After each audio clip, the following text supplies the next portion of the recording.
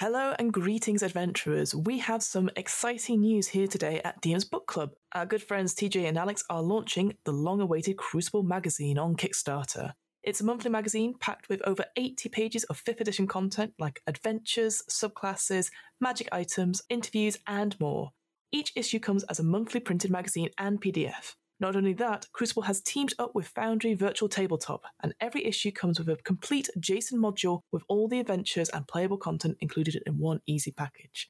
As somebody who DMs fairly regularly, I'm really looking forward to their DMing advice column. I'm always interested to hear what other Dungeon Masters have to say. For more information and to get a free copy of their launch issue, check out the Crucible Kickstarter at www.cruciblemag.com/Kickstarter. There's a link in the episode show notes as well. Thanks very much. Go check it out.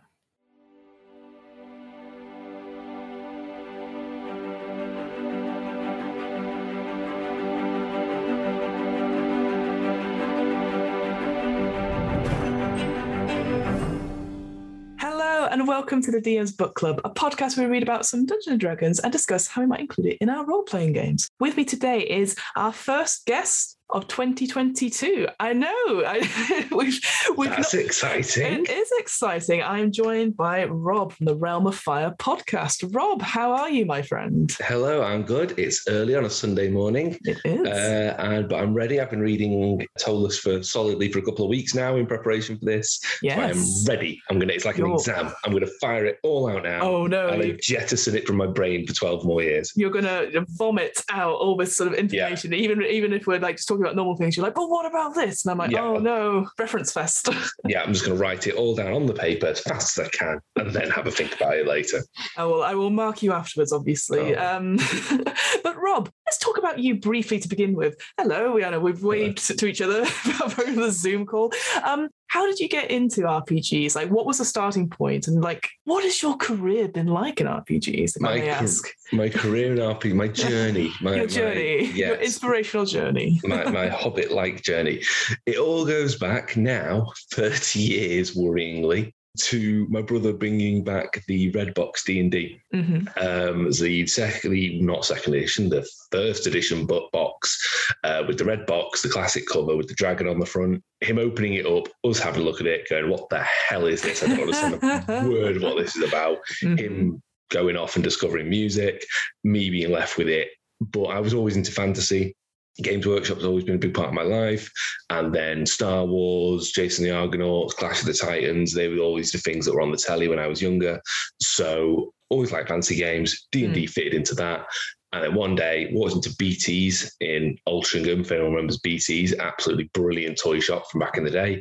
And they had an upstairs full of RPGs, and I saw Star Wars, the role-playing game. And I was like, yes, that's it. I'm already doing this with my toys anyway. I might as well make it more boring, roll more dice and take more statistics and play. And from then on, played pretty much everything from basically if you think of a game between 1991 to now, I've probably played it. Except for D&D, actually. D&D being one of my least played games. Interesting. And because you've been on our sibling podcast, What Am I Rolling? And you've run, I think, 3 games at this point. Vert was the first one. It's a cool sci-fi one inspired by Jeff Noon's novel, which was amazing. Loved that. We've also got, obviously, Numenera coming out soon. And then Idris Bai, which I really love. Actually, off camera, the 2 books arrived.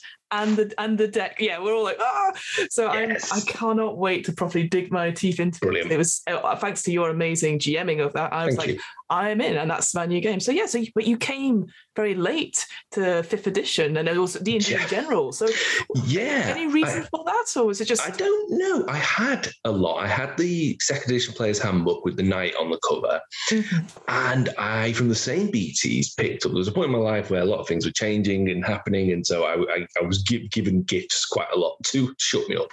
And one of those, there were 2 box sets. One was Waterdeep and one was Undermountain. Mm-hmm. So obviously a bit of a companion piece there, because you've got Waterdeep and then you've got Undermountain. And the Waterdeep box set really stemmed to Ptolus for me, because it was this small orange-brown box packed with maps. If you put all the maps out of Waterdeep that came in that book, you couldn't fit them on a floor. You'd have to do it like in a church hall or something. It was huge and it was so in depth. And then once you'd done Water Deep, you had Under Mountain. And again, map after map of these. I was 11. I was never going to run this. No. But I had enough entertainment just looking through them, reading about all these halls, plotting bits, lifting bits out. Very rarely played D&D, but had it all. When I say had it all, I had to play his handbook because that's all you need. DM Guide is a rip-off. And had to play his handbook and had those 2 modules. And honestly, me and my friend would just come around and we'd just talk and we'd bounce ideas around, but we'd never play. We'd never actually sit down, mainly because we didn't know 4 other people who were as nerdy as us. Yeah. So it was mainly, we chatted about it, but it came out with some great ideas. And I think my love of cities with giant dungeons underneath them might be linked to those 2 initial modules for D&D. Interesting. But I finally started playing 5e. We've started playing Saltmarsh. I've done the first one, and that's fun. It's odd. It's a very odd campaign, Saltmarsh. Someone described it as a Scooby-Doo adventure. Yeah. You're like, in a coastal town, yeah. And then someone goes, "Oh, it's not a ghost at all. It's the old man Withers." It's just like, what? It's like 5 orcs all stood around just going, "What's going on? When do we kill these people?" What's going on? Yeah. I find that's interesting as well. There is that sort of thing now where everything nowadays is all entertainment, and there's a big discussion just now in video games. There's Dying Light 2 that's just come out, and it's like over 400 hours to complete it fully, and people are like, we don't have time, and we don't have time to get all those things, and yet we can play hours in role-playing games week after week after week. We can listen to them week after, and it's just, I just find it interesting. It's different between playing it maybe solo, like a game just with one story perhaps and just one player, compared to this. But also, like you just said, like you could easily just pick up a book and have all this lore and just talk to someone about it. That's kind of why this podcast started, just so, but here's all this information I have, but I can't dispense it easily, either because I'll spoil it for the players or I don't have a current game about it. So I find that's a really interesting way of doing it. I think even computer games, just to very quickly glance on this, computer games, they're still passive. Yes. You cannot reprogram a game while you're playing it unless you're incredibly smart or good at that side. Yes, there are some games that are more customizable than others, and that's why I think games like Civ and stuff like that feel a bit more like I'm really generating this. But an RPG, you literally change as you play.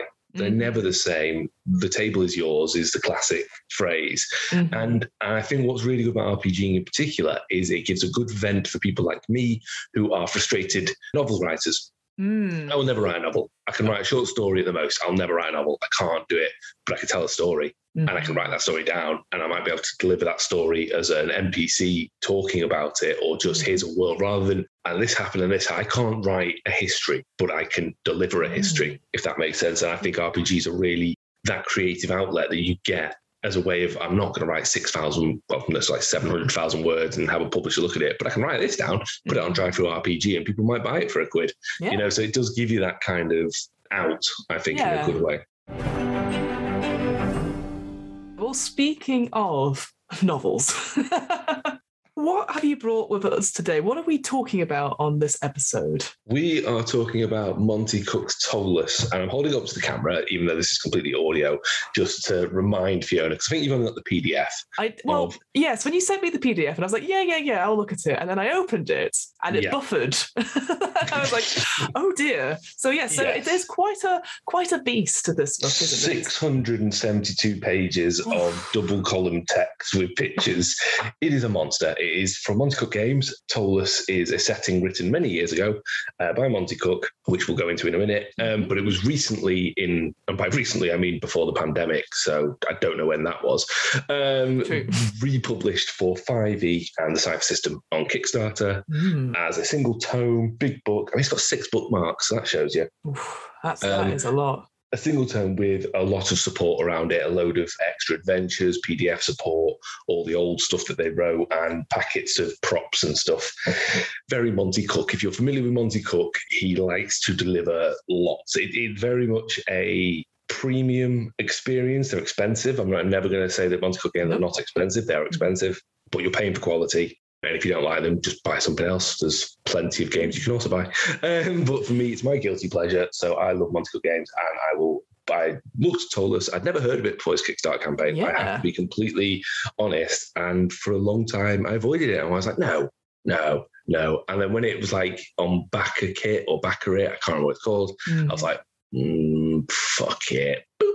And then bought it. And then it's still arriving. The book's here. The props are here. But literally 2 days ago, more PDF support, a new adventure written for it arrived. So there's even more to read. That's, I think, is quite interesting. Like, just going back to the expense thing. So, yeah, it is a massive book. And you said there's props and stuff, and we'll go into all that. For me, stuff like that, like a Kickstarter to kickstart it into the new version of it as well, there is now this sense that it's an experience. You get the whole thing. It's not just the game itself, not like when we get Kickstart board games, it's like the board game, but also all these expansions. If I point to, it's slightly off camera, but there's like 6 packs there of the Horizon Zero Dawn game that I backed maybe three years ago, and has all the expansions there. Never played it, but they've all the minis, all this stuff like that. So it is an experience. That's what you're paying for. It's not just here's this and the extras. And one thing you said to me off camera, which I was like, oh, that's really cool, because I didn't realize this, is that the player's guide to Ptolus is free as a PDF on Monte Cook's thing. So that's incredible. Yes, the first chapter being this is what your players should know. And this is very much a campaign I think you want buy-in. I really think it's not a kind of, okay, you now explain this city to me, GM. I brought my 1 character sheet and maybe I've remembered my dice. You now deliver this campaign to me. This is no, we're going to play in Ptolus. I need the players to buy into this. And by in, I mean time and effort, because it is free. If you read that player's guide as a player, you have not just everything you need, but more than you need. You will feel like a native to Ptolus a bit more. Like it's 30-something pages. Which is not much. It's free. Yeah. It's quite a lot for the history that you get the basic sort of, here's the city layout, here's a little bit of history, here's the timeline of the world, here's the sort of population as is, and a few other bits and pieces that you would know as a citizen of Ptolus. So it has it all there. And I was quite very, very impressed by it. And because that was the thing for me as well, when you gave me this and said, just read the first chapter. So I will a bit coming into this episode, I have only really read the first chapter and made notes on it. But I'm interested. Let's dive into it a bit more. So if you were explaining to me sort of the overview of what is Ptolus, like, well, what is it about? Is it a huge campaign setting? Is it over several planes? What is it exactly? So Ptolus is a city. First and foremost, it is a city. The city by the Spire, it's known as. It is this massive, sprawling, fantastical city, an impossible city. If you look at the geography of it, it makes no sense. I think it's very much a city in the grand tradition of Waterdeep, Ankh-Morpork, and Renaissance London and Florence. It's just this massive, crazy city that's written entirely from the perspective of a fantasy world. Because just to give a little bit of background, this city was written for Monte Cook and Bruce Cordell and the other playtesters, etc., of D&D 3rd edition to test the rules. It was written with rules in mind. It was, right, we're talking about D&D. What would a D&D city look like? Not what would a medieval European city with magic bits look like? What would a city where you can travel through teleportation look like? How would you protect a bank if people can teleport? If people can turn themselves invisible, what would the watch do? If people can be brought back from the dead, what does that mean to be a soldier? This is a part of D&D that I don't think is touched on enough, that you have magic that fundamentally manipulates life. So being a soldier in D&D, is it better? Is it worse? Is it, well, I'm going to go to the front and I might get my head cut off, but actually I know there's a wizard back at camp who can sew it back on compared to a real soldier. And Ptolus is written in that way. It's what if there was a city and written from the ground up for Dungeons and Dragons, not here's a setting with fantasy elements. So it is a sprawling metropolis with many different areas. It's a city that's not a capital.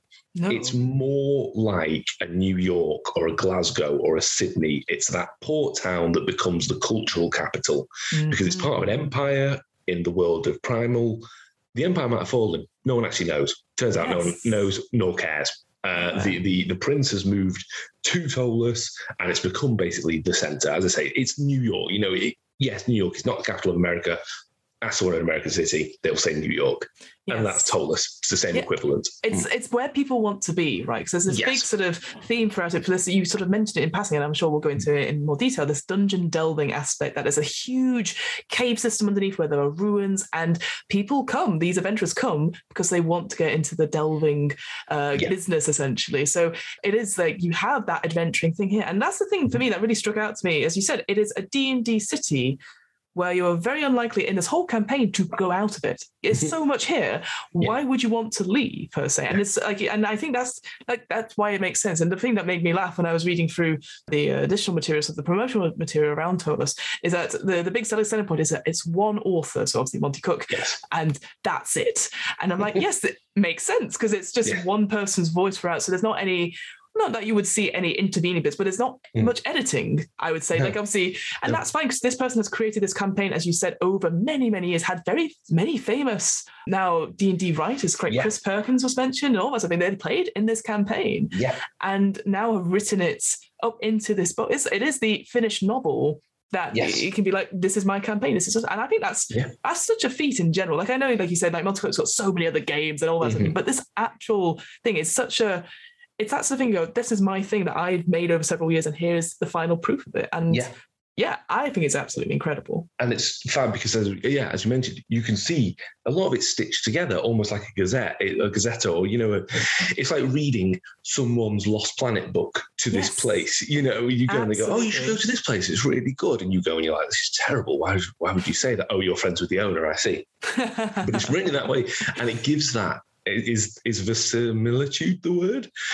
That sort of realism. It gives you that feel of, this is a place written about because someone lived here, because this is a city where Monte Cook ran 2 concurrent campaigns at the same time over a period of ever many years. It took, so that's 2 sessions a week for years while they were writing D&D 3. That's a lot of material. So it goes down to things like there's a page. Page 157 tells you about the messaging service. It tells you how to send telegrams and magic stuff like that. Just down to that level of detail, because that probably came up once. Probably in one game, Bruce Cordell probably said, oh, we need to send a message across town. How would we do that? Yeah, how quickly can it get there, etc. How quickly can it get there? So you go, oh, well, it's a magic city. You can probably enchant ravens that can carry these messages. Boom, there you go, done. And then, after the adventure, you could write down a little table and it costs 1 gold to send, blah, blah, and then that's been stuck into this book. Yeah. So the detail is huge, which actually works against it, but we'll go on to that later, because we're not even finished with the setting yet, because you've got this city. Now, I mentioned the Spire. At one end of the city is a gigantic, impossibly tall spire. Now, this is a hallmark of Monte Cook games. You look at anything like Numenera, anything like that. There is this structure that goes up into the sky, wouldn't be able to stand, would just fall over, and has a couple of fortresses built onto it. That overlooks the entire city, almost like a giant sundial. I've got my hand up in the air as if you can see, but I looked up as if it was there, so it's all good. Yes, this giant thing that almost acts as a sundial, and it's impossible. It shouldn't be there, but it's there, and the city is developed under that. So you've got above ground, you've got the city, and then there is below ground, and below the ground. Now, spoiler warning ahead here, because the thing about Ptolus is, on the face of it, it's a cool, fantastic city with dungeons underneath it. Yes, there is loads more to it than that, and a lot of that is under the ground. There's a dwarven city down there. Cool. That's nice and easy. Has it been lost? Has it been reclaimed? Was someone watching Lord of the Rings when they wrote that bit? Who knows? But there is there is a Moria down there. There's a dark labyrinth down there. There's a underdark, drizzed city, effectively. Deep down there, and there's even worse things down there. There is the rolling stuff of pure chaos that will affect things above ground. So you have a city on 3 levels. You've got the city, and you could never even leave the ground level of the city. You can, there is so much to do there. Or you can go, fuck it, I've come to Ptolus to be a delver. There is a whole industry built up in Ptolus for people to go underground. There's a place called Delver's Square where you can go buy your weapons, buy your armor, go downstairs, almost quite video gamey. It's almost like a hub district. You go there, then you go down, and you might just go like, oh, I'm a delver, but I only stay near the top. But the further down and down you go, the worse it gets, or maybe the better it gets. But as I said, there are a lot of secrets. So I don't know what do you want to go on to next. We've got our city. Yes. It's a magical city, a mad city by the edge of the world. What do you want to cover next? The obvious thing would be look at quickly at the spire itself, right? Because it feels like, obviously, it's like it's there in the background. You see every sort of a beautiful drawing of the city from afar. You know, it's like, oh, well, there's the spire. Like greetings from Ptolus. You get that on a postcard. Yes, with the background. So yeah, well, I guess let's talk about a little bit of the lore about that. Like, it seems to me like, again, like you said, there's always this something in this structure, this amazing big thing. Like, what would you say would be like, what's the defining feature of this spire per se? Like, why did it come about? Why is it there? So it happened because of primal history. So, spoiler warning going ahead now, we're going to talk a little bit about a few of the twists of this setting. Sounds good. Primal as a plane is a trap. It was created by the gods, God Lophus, I think it was, being the Church of Lophi. But again, do you know what? There's a whole book about this and things coming in and out of my head. So if you've got a problem, we may get mistakes on this. Just go read it. Details. There's so many in this book, let's face it. Like exactly. Basically, what happened was there was an evil entity, almost gods of chaos, called the Galchut. They were causing trouble. They were gods that wanted to destroy. They were apocalyptic gods. It wasn't about corrupting for them. It was about destruction. And the good gods sort of went, oh, flipping out, can't have that. So they created a plane that had no way out. And they said, oh, yeah, we've made this really lovely plane. It's lovely. It's all Eden-like and no one's protecting it. So these evil gods are like, right, we're going to smash that up. So they pour into there and then they shut the door behind them and go, eek! And that's primal. It is a plane that is locked away. And the gods were like, oh, my God, this is annoying. And these apocalyptic gods then realized if they destroyed everything, then they're screwed. They hadn't worked that out. So basically, Primal itself is a weird pocket dimension almost, away from the rest of the planescape of D&D. But in it, then, there are these dark, evil, ancient forces, held back by also good forces, but there. And that's where the Spire comes from, because basically there was one of many wars and battles created these giant spheres of entropy, that these giant chaotic energy balls that basically mutate and warp everything around it. And one grew below the ground and the earth itself sort of rejected it and it became an anathema to it. And so the earth, I'm doing some good hand action. I'm excited. Yes, as an Italian, I have to. The earth sort of grew up away from it because the earth was literally going, fuck that. I don't want to touch that. Yeah. I don't want to touch that. So it grew away almost as if, you're stringing like hot lead or something on a solder kind of thing. It drew it up all the way, or clay if you're watching pottery. And the clay was drawn up and then set effectively. And so the spire was developed to get away from the rolling chaos below it. So it's an impossible thing, but it's there now. And then over years, various other realms and fights happened. And within the Spire itself, there are now two major fortresses of darkness. Basically, there is Goth Gulgamel, which I believe I have said it, which is about halfway up the fortress, which is this just horrendous labyrinth of traps and magic you don't want to go into. And then above that, right at the very top, almost Barad-dûr-like, at the very, very top, is Jabal Shammar. And that's, if you're ever going to have an end game for this campaign, it's Jabal Shammar. You're going to the top, Going to the very top. I think something I read on top is that it was already there, and then the earth just pushed it up at the top, which I think is such a cool concept. Sorry, yes, that's exactly what happened. Yeah, it was already there, and it went up, and it's still up there, and everyone's like, "Is it still there?" I don't know, I'm not going. We don't know. We're not going up there because there's a massive evil force in between two ways to it. Yeah, and just that idea, like you said, you can spend the whole campaign just on the city level, but it makes sense that at some point something you see something coming from the top. Probably not great, because again, as you said, there's these evil forces, so there's definitely talk of demonic influences, and there's celestial beings as well that just happen to be in town. There's talk about, I think it's cherubim elves and stuff like that, which I've never heard of at all. They don't have to happen to be in town. They were seeded there to put, when they trapped the evil forces, there were effectively celestials who were left behind as guardians to make sure they never got out. So yes, there is a way stronger presence of celestial. Yeah, cherubim elves, which is a great idea, I think. I love the name of them. That's just such a cool idea. All right, so cool. So that's like the Spire bit of it, because obviously that's the big thing everyone's going to point at, going, we should go there. And you go, please don't go there. Oh my God, Jesus Christ. So it's that sort of thing. I'm sure I've spoken about it before in DM's book club, where there's that creepypasta Reddit thing which says like, hey, I'm going to tell you about a story about the forest, and there's staircases in the forest, but you just ignore them. Don't go up the staircase. And you're like, oh, okay. And then so you just, so no one talks about the Spire, even though it's there in everyone's purview. Let's go from the top to the bottom then. So tell us about the underground bits of it. So what secrets could we find out if we were going to go dungeon delving? So down there are, as I mentioned, there's loads. The whole thing about the city is basically the city is almost mirrored below it in terms of cellars and catacombs and sewers and tunnels. So you can get to any part of the city from one district to the other underground. You might never come above ground. And the people of Ptolus have started to live like that as well. As space runs out, they're starting to go down a bit. So there's whole markets down there. There's whole not cities, but whole districts where people live. And that's fine. They live down there. Unsurprisingly, dwarves find their way down there quite a lot. Elves go down there quite a bit. And basically the Underdark is kind of, the Undercity, is a mirror of the city above, but a bit rougher kind of thing. Mm-hmm. And that's enough to play in. Under that, there is then Dwarven Half. Now, Dwarven Half was a dwarven city, long lost, which I mentioned before, almost Moria-like, which is down there and being reclaimed as well at the same time. So that is a whole load of adventures there. And in Dwarven Half, there is a lot of what is known as chaos tech.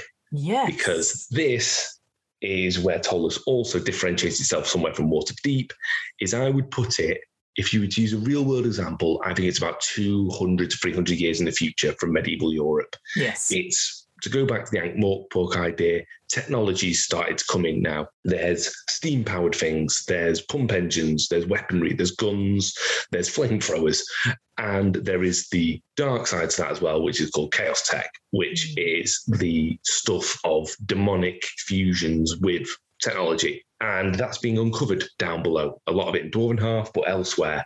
And that's become a sort of, ooh, do we want this? Do we not? But I bet it's worth a lot of money. Someone will pay for this. Yes. And that becomes almost a MacGuffin for, you could have a campaign of, you've come to Ptolus to make your fortune, delve in for chaos tech, go. And that's it. You're done. That's your campaign sorted. And then you're going to be exploring all these different parts, because the Underdark, I'm going to, again, hold a map up. Please do. If you have it, it's on page 385. And it is literally, you see there's a line, which is the city on top. Oh, and then there is everything underneath it. And it goes down, down, down, down, down. That is a very deep tunnel. You could live down there. And there are what are called pits of insanity down there occasionally as well, which are these rolling balls of chaos that mutate and warp the world around them.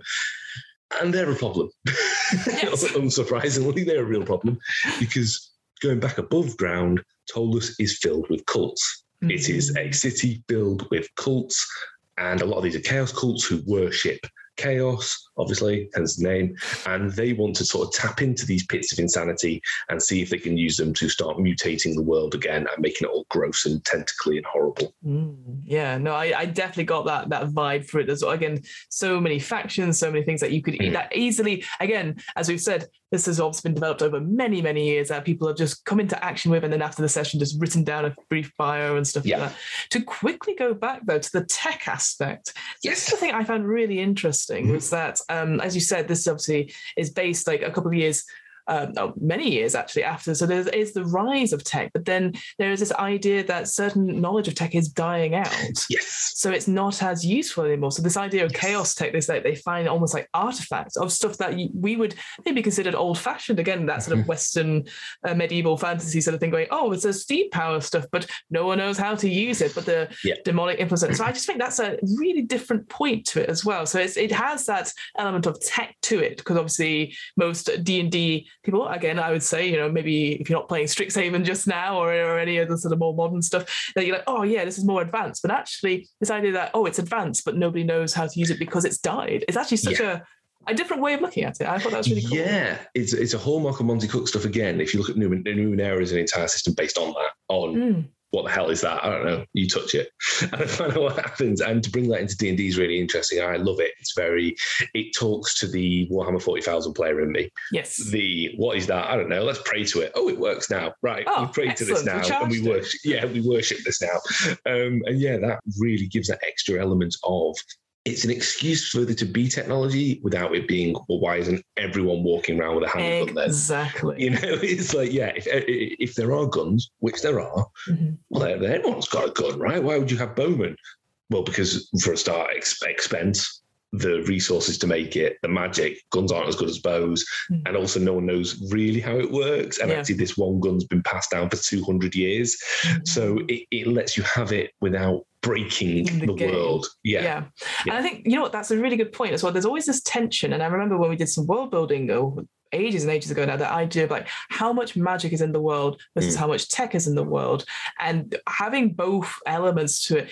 One impacts the other. And I think here, obviously, it's like, well, magic is, everyone knows it's magic. Everyone has heard of monsters or knows that they exist and believes in their existence, but might not have come into contact with them. And I think that's the cool bit about it, is that it's a given fact. This is the fact of the world, but this is a twist on it. And that's what I just really like about it, because I'm always a bit like, oh God, like having guns or firearms and stuff like that. It's just because, like you said, it's just a lot more for the DM to compute. But I loved how it was just dealt very simply in this game, just going, yes, they're here. If you want to use them or find out what they do, there's always other caveats to them. And there's obviously little terrain things going, oh, there's the smoke shop where you could get all this sort of the dark powders and stuff like that. And I thought that's a nice little thing. So there is a place to go look this stuff up should the players really want to go down into it. So yeah, absolutely. And to go back to the technology thing, it is very interesting that you have that kind of, well, I want a gun. And I was like, I can fire fireballs out my hand, mate. Why do you want a gun? Why would I want to do anything else? The other thing as well, which I love, is in order to have a gun, you need to have a license.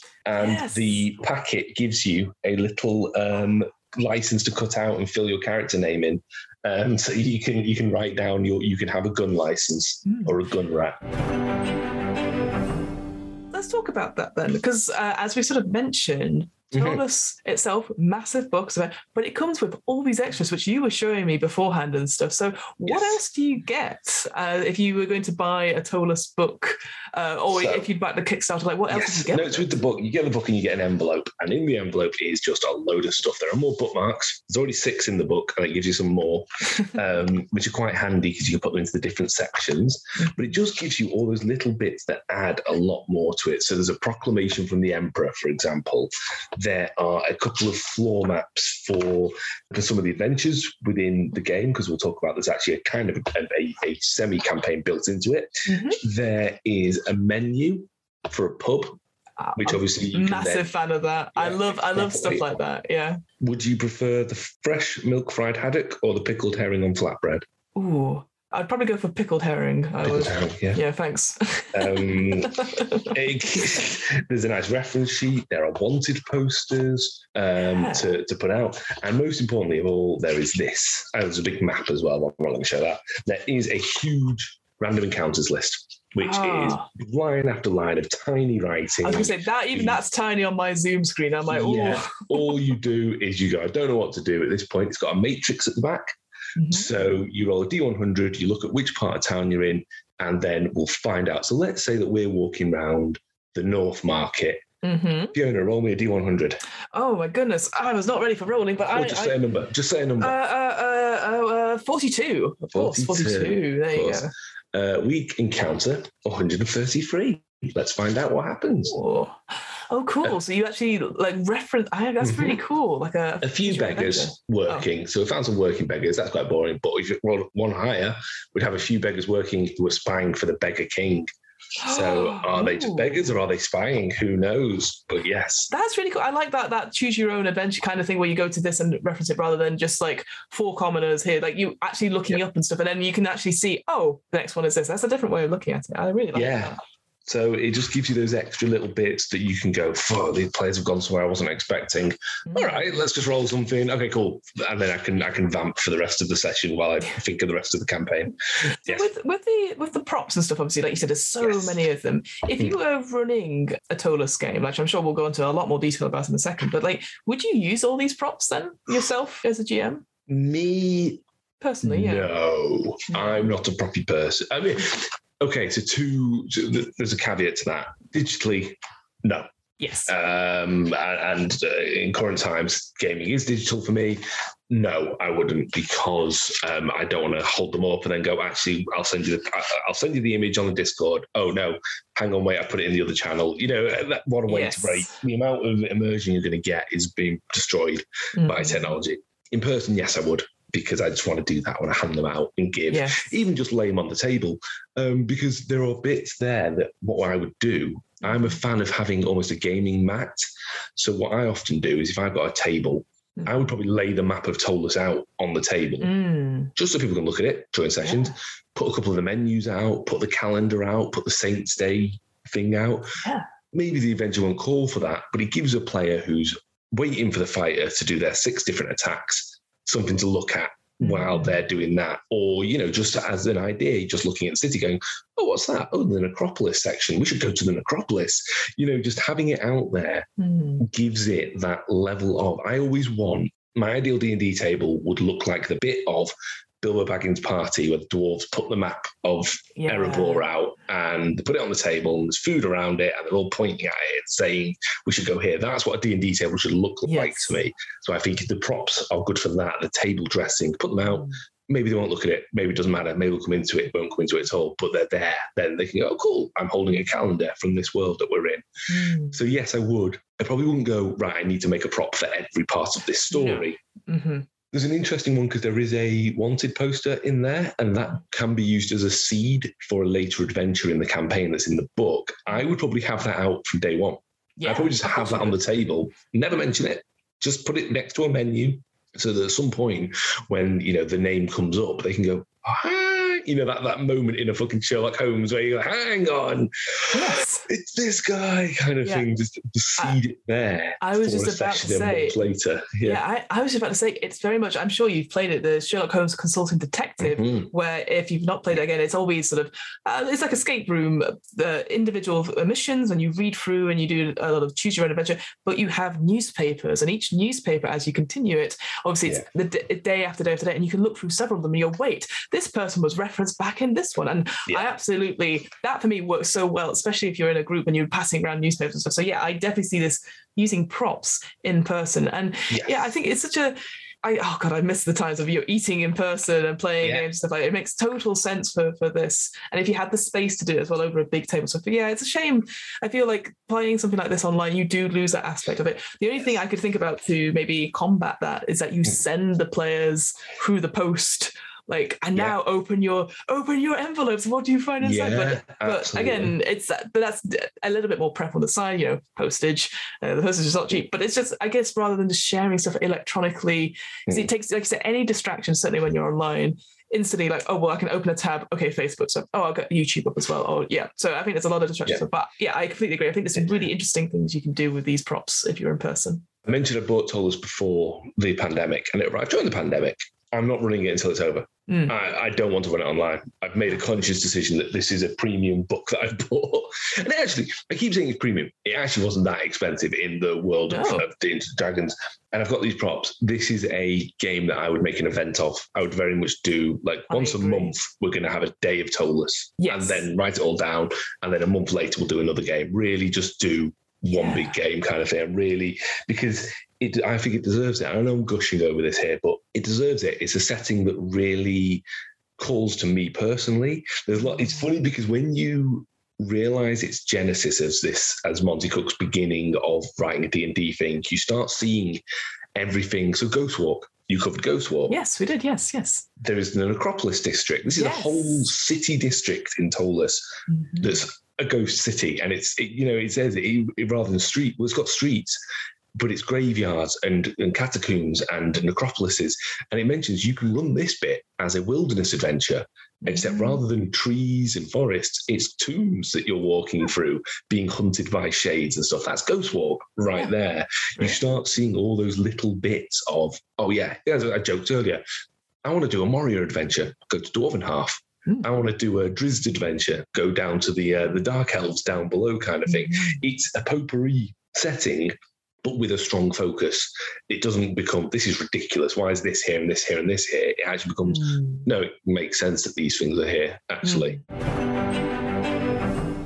Now, I think what we need to talk about is the fact there is so much, because it's very overfacing. We've talked about it so much that there's a lot of stuff in it. But yes, there is so much about it. So go on then. So what things are you like not so sure about with this whole... It's a huge amount. It's a huge amount. And that makes it difficult to even start. I've had 3 or 4 false attempts at getting into it. Like, it's very like, there's this. And you need to realise you're not going to take it all in. No. Have a think about where you live. Have a think about the city that you live in, and then genuinely how much do you know about it? So let's say you live in the city of London. Yeah. Weird place. People trying to sell you fruit, steal your kerchiefs, and clean your chimneys at all times. Yeah. And you live in one bit of it. And let's say you live in Peckham Rye. You know Peckham Rye. I don't know if that's where you live, but I'm pulling that out. Right. You live in Peckham Rye, and you know Peckham High Street. And then you know, if I jump on the tube, I can get to the city centre where the British Museum is and the art galleries are and stuff. Okay, cool. How much do you know about Dalston if you live in Peckham Rye? How much do you know about Hampstead Heath? How much do you know about et cetera, et cetera? Yeah. So actually, I think we go into adventures and games wanting to know almost a Lord of the Rings level of everything. Well, you don't. I don't know much about Hugh, and that's down the road from me. Yeah. Take that approach to Ptolus. Go, you are either new to the city or you've lived in the city, but you've never left. You've just lived in your little district your whole life. Yes. And now the whole place opened up, and take it from there. Now, what's really handy is within the book, in the sidebars, there's lots of little bits where Monte Cook's written from my campaign to yours, where he explains how he ran certain parts of it. And the first thing that he says is his campaign started with one group arriving at the gates to Ptolus and the other arriving by a boat to the port. Just run the port. If you really want to play Ptolus, have your parents, oh my God, very Freudian, have your characters arrive by a boat to the port and just run some stuff in the port, because the port's small, it's self-contained, it is physically separated from the rest of the city. Yes. And it has its own fun little bits. There are deep ones in the water. There's a haunted pier. There's all stuff to play around with. And then at some point they can be told, all right, do me a job, drop this bundle of stuff. Don't look at it.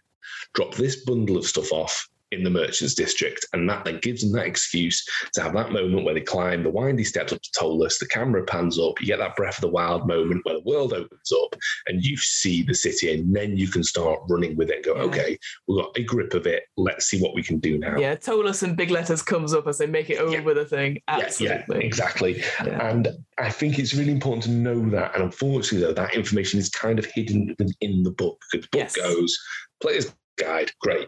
You've got a grip, fantastic. Here is the real history. Okay. Here is the cosmology. What?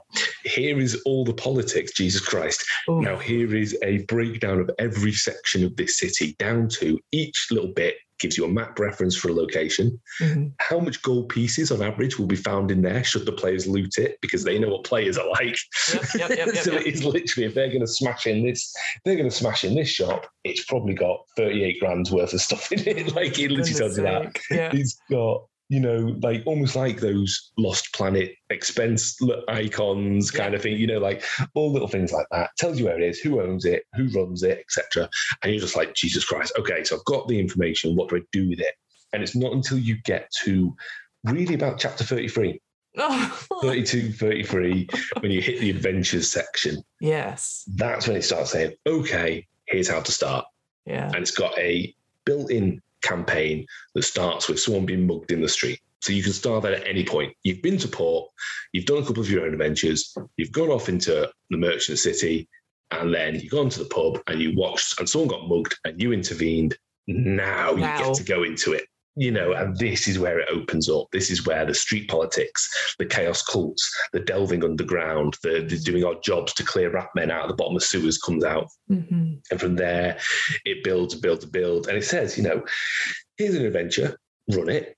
Now send your party somewhere. Maybe they want to explore the necropolis. Maybe they want to explore the rat sewers. Maybe they want to go clear out the cult of the Ebon Hand. Okay, now here's the next bit of the story. Now have a free, it's almost like it's structured in adventure, free time, adventure, free time, adventure, free time. And free time is for you to go, actually, I really want to run Dwarven Half. I really want to run, an adventure in the Nobles Quarter. Let's do some politics. Let's do an adventure where we're trying to poison someone or be a bodyguard for someone instead of going down into the sewers. And then it builds and builds and builds. And then you get to sort of the published adventures, because there are a few published adventures which tell the story of what's happening in Ptolus, because the world is changing at this point, and they lead into that. You then hit about, I think it would be about 5th level of D&D, and that's when the switch happens of, right, you're not just some scrubs now. Things are happening. You need to get involved. I completely agree with you, because London is a very good example, but also Manchester's if you live in this place and you go to, certainly during the pandemic when you're in your house, you don't remember where things are. Even in other D&D stuff, so like Curse of Strahd, that whole grove thing, everyone's like, well, we know the story, but do you know the land? It's 200 pages of really a lot of lore, which is very interesting, but you can't take it all in at once. And I completely agree. So it is overwhelming. Because when I saw 600 and odd pages, I was like, that's the thing where you read it on a Kindle, something there's like a teeny tiny bar that says 1%, and you go, no, I will never get this. But I love that idea, the structure, as you said. So that idea is here's the first sort of installment, like a Telltale game, and now it's time for you to play and give that freedom and stuff. So it gives that, it feels like a genuine life thing, here's a big event, here's something that's happening that you're involved in, and then it dies away. You don't necessarily go quickly onto the next event or the next thing, which happens in other campaigns, that you're following a huge long thing, and that it's just really short, sharp things just to get you in. And then, like you said, that twist, that sounds amazing. I really like that as a concept. And you can go off on your own and do what you want. I think it is that thing of, if you really want to play shopkeeper and sales instead of Dungeons and Dragons, you can do that. But you can get that idea of, well, if we're going to stock this, you could open your own technology shop, but you've got to go get the technology. That gives you that impetus to do it. So basically, I would highly recommend it in terms of just a thing to investigate, even if you just look through the player's guide and go, actually, no, this doesn't call to me. Actually, this is too much. Or I like ruins in the middle of the wilderness. Maybe you won't like it, but I do think it's so dense and so deep, and also it's an insight into someone else's mind, which is very difficult for GMs. It's very hard to know. I read a very funny post on that cesspit that is Reddit, where someone said, and it's this guy, and he said, I've got back into the hobby recently, and I've been watching actual plays and things like Critical Role, and I feel like I never played role-playing properly, or they're not playing it properly. So, and he said, in my day, you wrote out your encounters. You said there's a 1 in 10 chance of encountering D6 goblins in this place. Whereas I watch these things and people just make things up as they go along. And it is just that classic, you're both fine. You're both role-playing. I always compare it to, Manchester City play Wembley to win the FA Cup every year. And also we used to run around the park with 60 aside. We're both playing football. Yeah. It's football, but it's completely different. Of course it is. And I think something like Ptolus gives you that tap into someone else's brain to go, I wouldn't do that. Or no, I don't agree with that, but I can see why you did that. Yeah. I can see why you lay out typical workshops and typical warehouses before a campaign, because your players are going to get there. Whereas I would go, oh no, wait, I'll wait for them to say I want to break into a warehouse. You sort of, you see how someone else puts it together. And that is part of the charm of it. You could go through it and actually skip the information and just read. It's almost a DM's guide to urban adventures. Yes, I completely agree with that sentiment. Like the things I would compare it to, and I don't, again, compare, but obviously they're completely different and they're standalone. Obviously, we have 2 modules that have come out. So it was like Waterdeep Dragon Heist. Obviously, that's an urban adventure about heist stuff, and that's all taking place in the city. And then Dungeon of the Mad Mage, which is sort of this next part of it, which is underneath it. And then it has these 20 levels levels of dungeon and stuff like that. And that's two separate books and two separate things where they do it individually, whereas Ptolus has it all there and it's already baked into the lore and history of it. Like you would come here, and so you have that option rather than just going, okay, you're gonna start in Waterdeep and you're gonna do this heist thing first, and then you're going to do it. So, and I completely agree. That's that sort of thing where now there are more and more published campaign settings from third parties. So obviously, I know Critical Role recently had a Tal'Dorei Reborn, and obviously they've got Explorer Guide to Wildmount, and there's other ones that have come out and stuff like that. And I do agree. Like if you are watching these shows and you're really interested in investing in the world, do that. But look at the stuff as well. Like you said, the PDF. The first chapter is free. Have a look. I do find it's interesting to see what other people say, and if you're inspired by it as well. Because that's the thing, I'd never really heard of Ptolus before, and looking through it, I thought, what a cool way! Just again, visually stunning, and then adding all this stuff in it. So yeah, it is an urban adventure, but having that subterranean exploration and like you said, the necropolis and all that sort of thing, and the culture and all this. It just seems how someone else puts a town, not even a town, a massive city together. Yeah. And would you replace that? You say, oh, I don't want Waterdeep anymore. I want this instead. And then Yeah, you could drop it on the Sword Coast, no problem. Exactly. You could go, it's just a place further on, or you put it on an island on its own. It could be a city-state on an island far out to the west from the Sword Coast. That's an interesting thing as well, because again, in the history of it as well, because of this whole decline of this empire, this sort of political context as well, there is calls for Ptolus to be independent and stuff like that. And there's that sort of interesting background as well, where they have the council and all that sort of thing. So if you were, like you said before, you really want to do a political game, so a bit like Salt Marsh in a way, you can have that into it as well. And make 100%. So you can become a you can run a mafia game. You can become a retainer of one of the families and run a mafia game where you're smashing up other people's territory and stuff. It really gives you that. The politics if you really wanted to, but then. Just go stab an elk as well. But again, as you said, there's so much detail. So yes, in Ptolus they have these 10 noble families, and they're all slightly different. And to me, the names get very similar. And there's always at the end, there's the evil house. There's always at the end. And you're like, well, we won't worry about that one. But again, interesting enough, and again, the same in Saltmarsh as well. You have certain influences and certain families and council members and stuff as well. So it was just very interesting to read that. And again, you can definitely see that this has been developed over so many years and just gone, we're just going to keep it all in there anyway because it was important to me in my campaign. And it is what it is. So Just a final thing, it's important to remember it was written 24 years ago. So the amount of stuff that's probably then fed into D&D from 3rd ed to 3.5 to 4 to 5, there might be stuff that you go, as you say, the noble house where it's like that. Now it's like that's kind of it's 10 a penny, but that was kind of like, okay, cool. That maybe that's where it started, kind of thing. So it's almost an text for modern D&D. It was the beginning of, because I do see 3 to 5 as a linear sort of progression of D&D, and I think this is one of those texts that began that kind of thing. And again, just to emphasize, because you're the one that brought it up, that it's not just for the D&C system. This is the only setting I know really that spans D&D and deliberately the Cypher system as well. So a completely different system for it. And I think that's great. So how do you feel about that as somebody who's come late to D&D but obviously has used other systems and stuff? Yes, Cypher system is my everything. I love Cypher system. I think it's great. I think it's really fun because it gives me that ability to play in D&D without having to use the D&D rule set. The Cypher rules are dead fun and easy. Just to give you an example of the difference, I'll read you a stat block here for an NPC. Please, so this is Relas Dalaster, who is one of the nobles of the houses. He is level 3 and has local knowledge and commerce tasks as level 4. That's it. That's all you need to know. And that means that you can pack this book. There are 2 editions of the book. Yes. I have a feeling the 5e1, the stats are either provided separately or it's like a big gazette at the end kind of thing. Whereas in the Cypher version, they're in the sidebars. So you literally can go, I need the stats for this person over there. They're right there. And it's 2 lines. I really like it. I really like it because I really like the Cypher system. But it's always that classic thing of, but everyone else is playing D&D and I'm not playing D&D. I want to play D&D. But actually, this gives that break. There is another setting coming from Monte Games, the Planebreaker setting, which is because he did a lot of work on Planescape.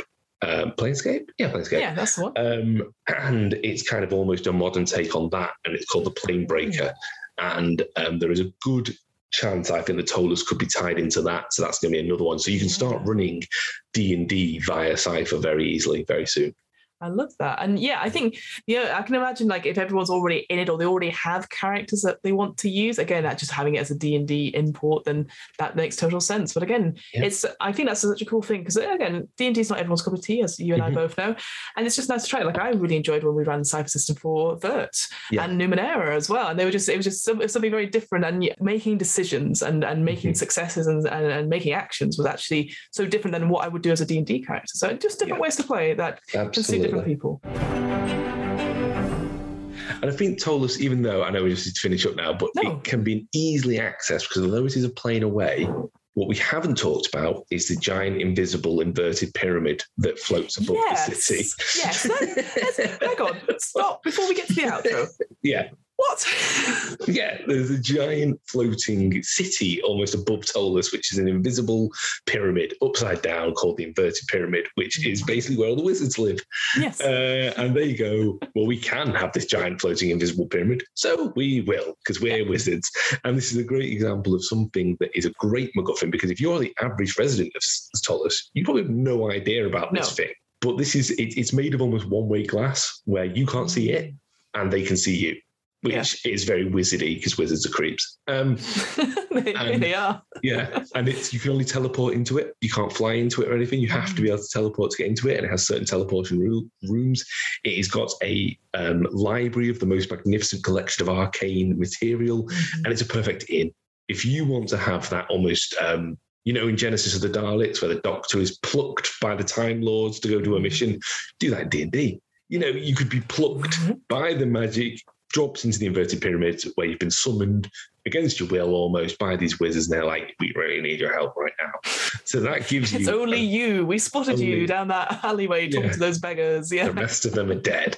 But they could lift you from a different plane, never mind from Ptolus. Yeah. They could see your adventures in Eberron and go, ooh, they're the type of people we need. Bring you in. And then at the end of the adventure, you go back into the pyramid and you're warped back to your original campaign. And it could be a little side bit to it kind of thing. So again, I know like we would keep going like harping on about like, oh, it's like a high fantasy, dark, perhaps, but there's so many of these little sci-fi elements of it. I know it's like magic in quotation marks, but yeah, anything that's floating, inverted, and invisible, I'm like, well, that's a ship of some kind. Like that's sort of, but that's so cool. Again, that idea that you could pluck people out. They don't have to just come willingly. I mean, again, depending on the consent and all that. But I love that idea. But you're the only people for this job, and we've taken you from across this plane. And interesting to hear about that plane breaker thing, because obviously multiverse stuff is going to be really big this year for. It's big, isn't it? Yeah, people are big.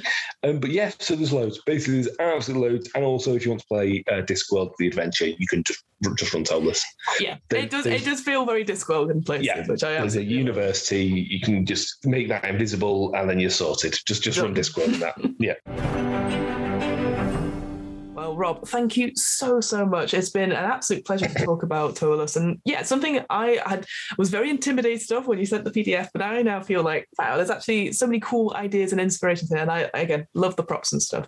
So tell me about you, Rob. What have you got coming up? Any plans? Like, what are you on? Where can people find out more about your work? Anything you'd like to recommend? I mainly podcast under Realm of Fire. We are a Warhammer podcast. Me and Brendan from Full Metal RPG talk about Warhammer, the universes, the games, the chuds that inhabit it, the RPGs. We have a upcoming adventure that's being run between us and Darkhammer, involving us being Imperial Guardsmen going to get blown to pieces, in which, Fiona, you are joining us. I did the character sheet and everything, so I feel I'm in. Everything.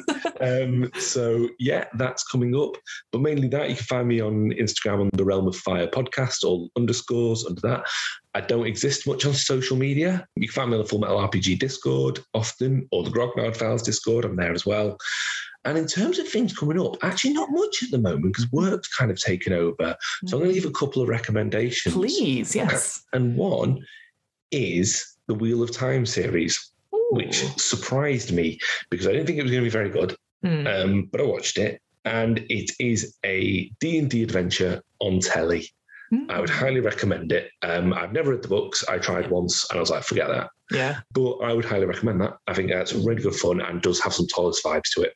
So I'd recommend The Wheel of Time and also Wellington Paranormal, which is a police drama set within the What We Do in the Shadows universe, and is just great because always funny. And unfortunately, I'm running a Realm of Darkness game, a World of Darkness game at the moment, and watching What We Do in the Shadows and trying to run a straight-faced World of Darkness game is very difficult. You really can't. Can't. That's cool. I've not read Wheel of Time myself either, but my partner's really into it, and so the trailers for it do look amazing. So it's on the list, but I've not yet to sit down and binge it. So give it a go. It starts slow, but it picks up quite quickly. And not in a, you have to watch 68 series before it gets going. In a, always the first way. Episode's a bit slow, and then it picks up. Really. Yeah. Well, just to finish off for me, obviously I run the What Am I Rolling podcast, which is a twice monthly RPG one-shot podcast. As always, it's going very, very well. Rob's been on it a few times, doing some guest GMing, waving to nobody. Like an idiot. So do check out, we have Vert, that's already out, so please go check that out. In the future, we will have Numerera and we'll have Idris Bai coming out, and I'm sure we'll have other games with you, Rob, coming in, and hopefully you get to play in some of them as well. And I know you're the one who's always like, I've got this idea, and I go, great, can you run it? So that's always good. And of course, we have a offer code at Third Space Gaming, your friendly local game shop in Burnley. So you put in the promo code. I have to do the hand signal. So just to Rob, I have to go DMBC onto checkout, and you get 10% off your first order, whether that's terrain, maybe some alt covers or some expanded rule books of a D&D series that's just come out, or anything like that. And just say hello because they're very nice folks. And that's it. Again, thank you so much, Rob, for coming on, and I'll just say goodbye to our listeners, and we will speak to you, hear you, see you, whatever thing next time. Okay, love you, bye. Bye. Oh, don't forget to hydrate.